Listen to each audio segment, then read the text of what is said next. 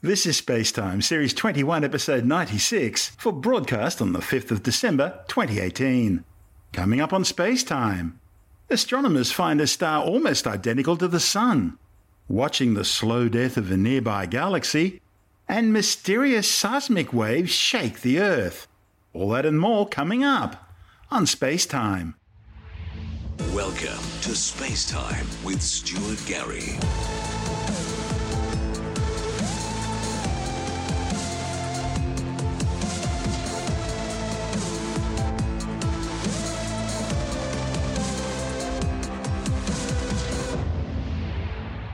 Astronomers have discovered a nearby star which is almost a perfect match for our Sun, suggesting the two could be stellar siblings. Details of the star, named HD 186302, are reported in the journal Astronomy and Astrophysics. The study's lead author, Vedant Adebakyan, from the Portuguese Institute of Astrophysics and Space Sciences, says since there isn't much information about the Sun's past, studying stars similar to the Sun will help astronomers better understand where in the galaxy and under what conditions our Sun was formed. The Sun wasn't born in isolation. 4.6 billion years ago, together with hundreds, maybe even thousands of stellar siblings, the Sun was formed during the collapse of molecular gas and dust cloud. There's good evidence to suggest that this molecular cloud collapsed under its own gravitational force after being hit by shock waves from a nearby supernova event. A classic case of life from death. As time went by, the stars in the solar cluster disbanded and scattered throughout the galaxy, making it very difficult to find them. To try and track down some of the Sun's siblings, the authors used data from the Coste d'Azur Observatory's Ombre Galactic Archaeology project, together with data from the European Space Agency's Gaia mission and observations from the European Southern Observatory, giving them a sample of spectra from some 230,000 Sun-like stars. Their aim was to go through this data, looking for stars with the same chemical composition as the Sun. That same chemical composition would mean the star may have been formed in the same molecular gas and dust cloud as the Sun. Eventually, a single solar sibling was found, HD 186302, a star in the southern constellation of Pavo, only 184 light-years away. As well as being the same age and composition as the Sun, HD 186302 is also a spectral type G3 yellow dwarf star, very similar to the Sun. If it really is one of the Sun's siblings, any planetary system around HD 186302 would also be a good place to search for life, as life originating on one planet orbiting a star in the Sun's stellar nursery could easily have been transferred to another planet through asteroid impact, the impact ejector being thrown into space and any life transferred via panspermia. Adebakyan is cautiously excited about this possibility, saying there are some theoretical calculations showing that there's a non-negligible possibility that life spread from Earth to other planets or exoplanetary systems during a period known as the Late Heavy Bombardment, some 3.9 billion years ago. He says if HD 186302 has a terrestrial planet in its habitable zone, it could well have been contaminated by seeds of life spread from Earth. That would mean an Earth 2.0 orbiting a Sun 2.0. And as you'd expect, the authors are now planning a search for exoplanetary candidates orbiting around HD 186302. This new solar sibling discovery is a far better match for the Sun than the previous nearest match, HD 162826. That was discovered back in 2014 and covered on Spacetime's predecessor program, Star Stuff. HD 162826 is a spectral type F yellow dwarf star, about 15% more massive, 500 Kelvin hotter, and about 100 million years younger than the Sun, with a 3% higher metallicity. The star is located in the constellation Hercules, about 110 light-years away, and can be seen with a small backyard telescope near the star Vega. I'm Stuart Gary. You're listening to Spacetime.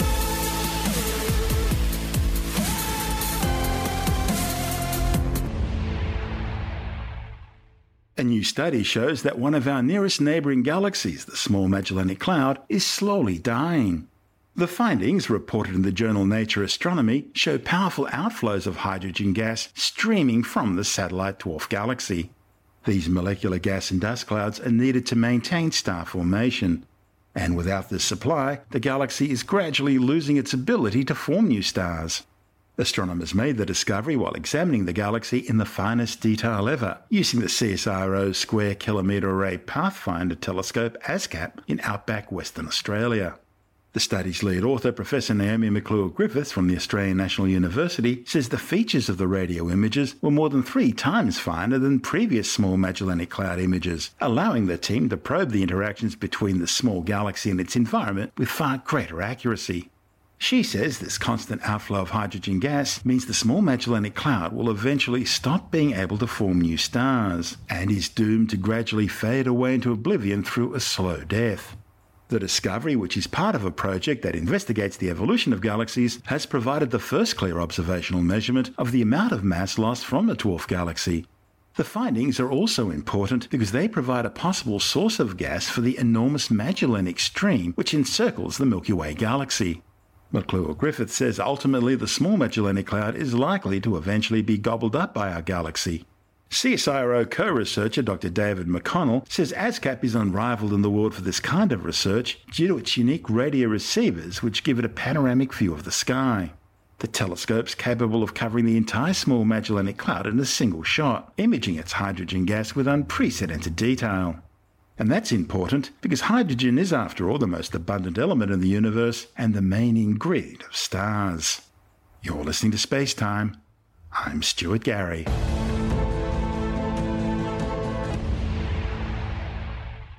Engineers in Melbourne have developed a 3D printed Aerospike rocket engine. The unique Aerospike design turns the traditional rocket engine shape inside out. The engine, produced by teams at Monash University, follows earlier research on developing the world's first 3D printed jet engine. That work led to Monash spin-out company Amaero winning contracts with major aerospace companies globally. As a follow-on, Monash researchers have now developed the 3D printed Aerospike rocket engine also with Amaero. The engine was developed, printed and test-fired in just 4 months. Monash engineers then created a new venture, NextAero, to further develop the Aerospike technology. Amaero engineer Martin Jerg says the Aerospike maintains great efficiency, but it's very hard to build using traditional technology. He says using additive manufacturing, that is 3D printing, allows the creation and testing of complex designs like the Aerospike.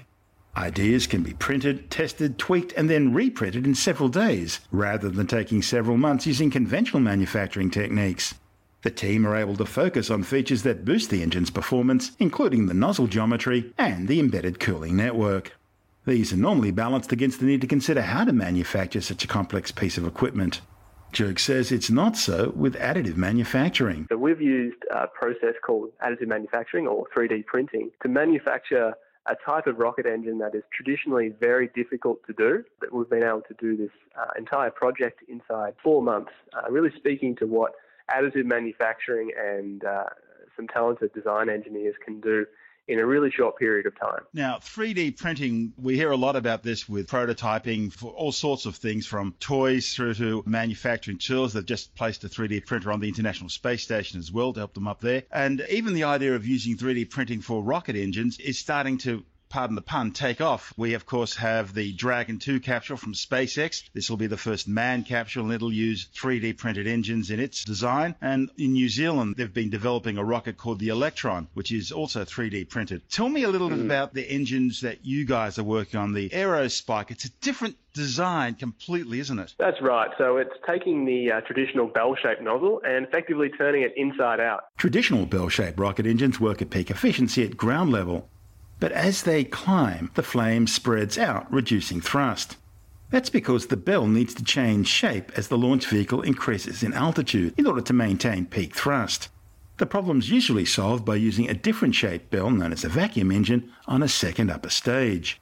NextAero project lead Graham Bell says that's where the Aerospike design comes into its own. With a traditional rocket engine, normally we can only see that bell nozzle at the bottom. We don't see the conversion and combustion chamber at the top, and these are normally wrapped in all sorts of complicated machinery like turbo pumps and hoses and control valves and all that sort of stuff. That's a traditional rocket engine.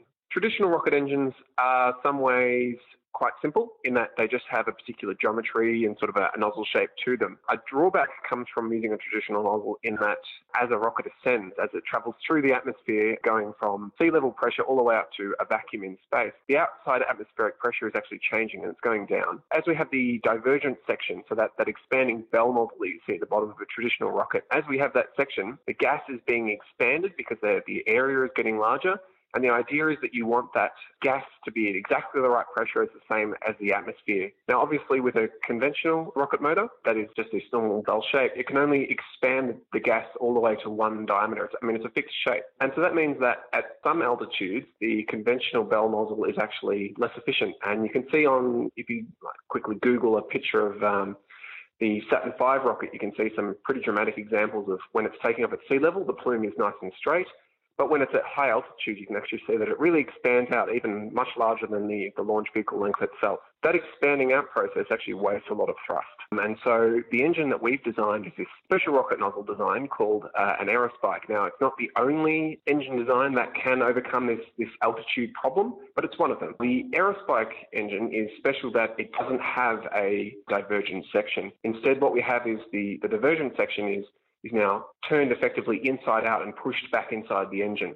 And what's happening here is basically you have a convergent section of a rocket nozzle, that's still there. You have the throat, that's still there. But what happens is now is that spike extends out a little bit further past that throat section, and the gas now pushes against one side on the spike, and the other side it's able to expand to the perfect diameter every time. So that means that the Aerospike rocket nozzle, the one that we've made, is an altitude compensating nozzle, and it's most efficient effectively all the way through its flight envelope in terms of pressure. And this saves on fuel. It's a complicated answer to give you the full technical brunt of it. It is approximately about 10% more efficient, and that's just from the design problem. So the conventional versus with a fixed geometry versus the Aerospike with its sort of virtual changing geometry. So you get about 10% thrust increase just at those non-optimized pressures. You do unfortunately get some complications. So as you're flying through the atmosphere, you're not only battling the pressure change, but you're also battling the velocity change, the change in how dense the air is as well, and all these sort of things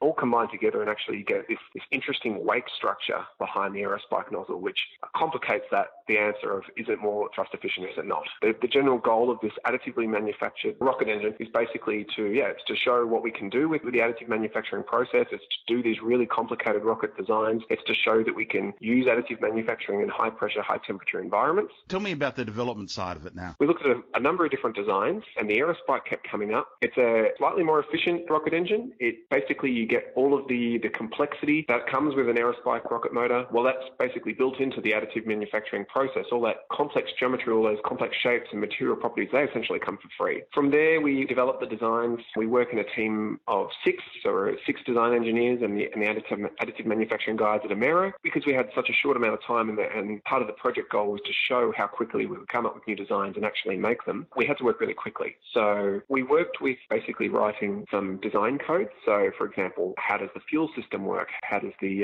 aerodynamics of the engine work? How does the stress analysis work? How does the cooling work? All these sort of things. We wrote a preliminary design, a concept design, and a critical design. We wrote all these design codes. From there, we then wrote a larger framework, sort of like this toolbox that we could basically join all those codes together. And from that, we then had a rocket designing tool for this Aerospike rocket motor. And that enabled us to basically iterate through all of the different design changes, which you can imagine sort of are like a tree. The complexity sort of just suddenly really ramps up very quickly. So with this tool, we're able to iterate on our design. From there, we then developed a CAD model and worked with the additive manufacturing guys. We were working on actually building a test rig, supplying the fuel, getting all the propellants necessary, all that sort of stuff. And then from there, we went into about maybe a month and a half of testing, where we just worked our way up from small burns all the way up to the full power stuff. We're using methane, which is a particularly popular fuel at the moment. I guess that comes from it's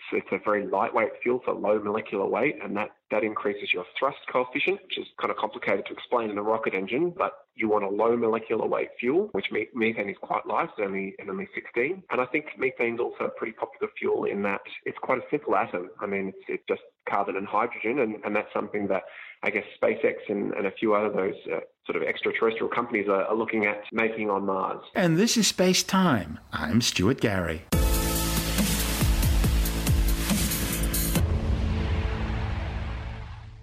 Scientists say they're still trying to determine the cause of a mysterious seismic wave which shook planet Earth on Remembrance Day, November 11.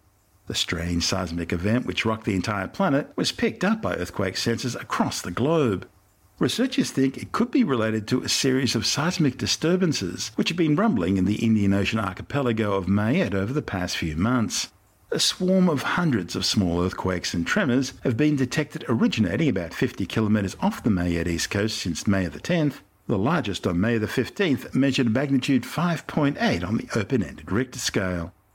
The French-governed island archipelago is located about halfway between Africa and Madagascar and has a culture closely related to that of the neighbouring Comoros Islands. The ongoing small tremors have been a concern since May, but things got a lot worse on November the 11th when instead of the usual very low frequency, scientists detected a strange long flat vibration that seemed to hum without the usual fluctuation signature of normal quake activity. In other words, no primary or P waves and no secondary or S waves were detected. The mysterious wave repeated about every 17 seconds for about 20 minutes. Geologists are baffled. They've never seen anything like this before. For the moment, their best guess is some sort of major volcanic activity, possibly linked to some sort of a huge magma movement under the Indian Ocean. While Mayet itself was created by volcanic activity, it's been dormant for over 4,000 years. Interestingly, the latest GPS readings indicate that since the earthquake swarm began in May, the island has moved approximately 60 millimetres to the east and 30 millimetres to the south, possibly due to the emptying of a nearby magma reservoir. I'm Stuart Gary. This is Space Time.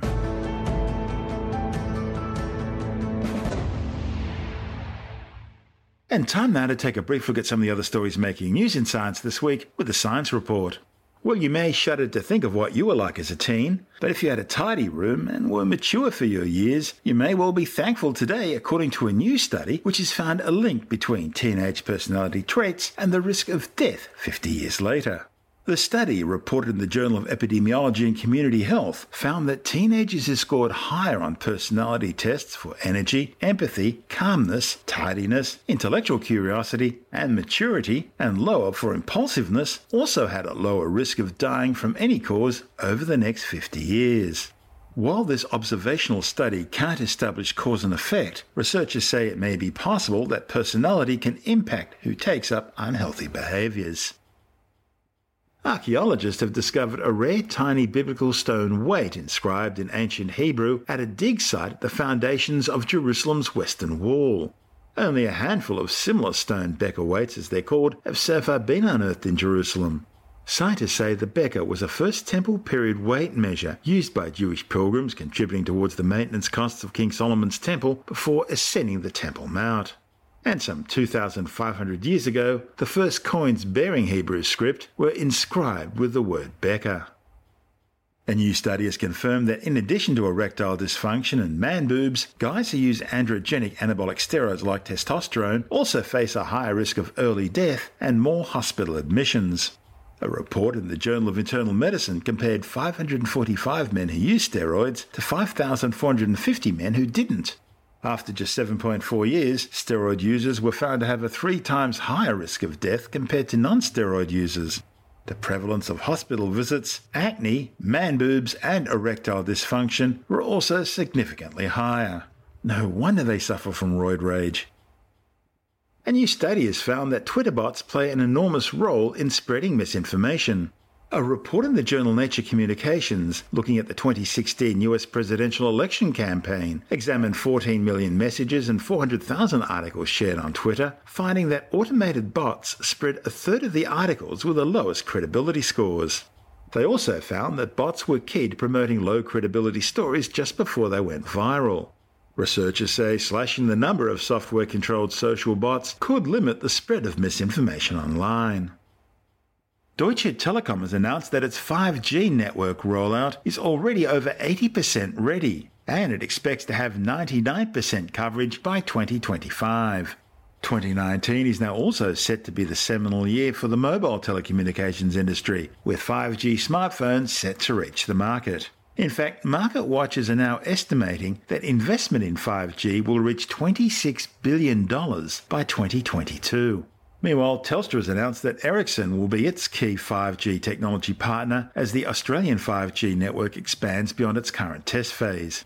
With the details, we're joined by Alex Zaharov-Reutt from IT Wire. Telstra and Ericsson have been partners for decades, so a long, long time. People like Nokia often work with, Optus and Vodafone. We also have Huawei, which has been banned from the 5G network in Australia. That's long worked with Vodafone. But Ericsson has been one of the global telco players for decades now, and Telstra has been its key partner in Australia. Now, there are supposedly 50 already 5G-enabled sites in Australia. I mean, already, I remember writing an article a year or two ago about how Ericsson's 4G sites were able to be upgraded quite easily to 5G. You just have to pay, you had to pay Ericsson money, so they would give you the new equipment. And the problem there was that the equipment was still being sort of ratified. It's meant to have been towards the end of 2018 that this standard was going to be ratified. Now, the problem is we won't see phones until really 2019 and 2020. And the 2020s are the real time when we're going to see widespread 5G rollouts. But Telstra has always been at the forefront. They were right off the mark, quick to bring 3G to market, quick to bring 4G to market, then quick to bring something called 4GX, which was a faster version of 4G. And, Telstra's been doing a lot of testing of 5G at its innovation centre on the Gold Coast, supported by Ericsson. And Ericsson's been working with telcos around the world to push this 5G standard forward. So, look, Australia is going to be at the forefront of 5G, but already you've got places in the US that supposedly have, forms of 5G, and there's other parts in the world, in the Middle East and Europe and elsewhere, that are also doing a lot of work on 5G. So the 2020s will be all about 5G, and I guess by mid-2025, we're going to start talking about 6G, and the whole thing will start again. And that report by Alex Zaharov-Reutt from IT Wire.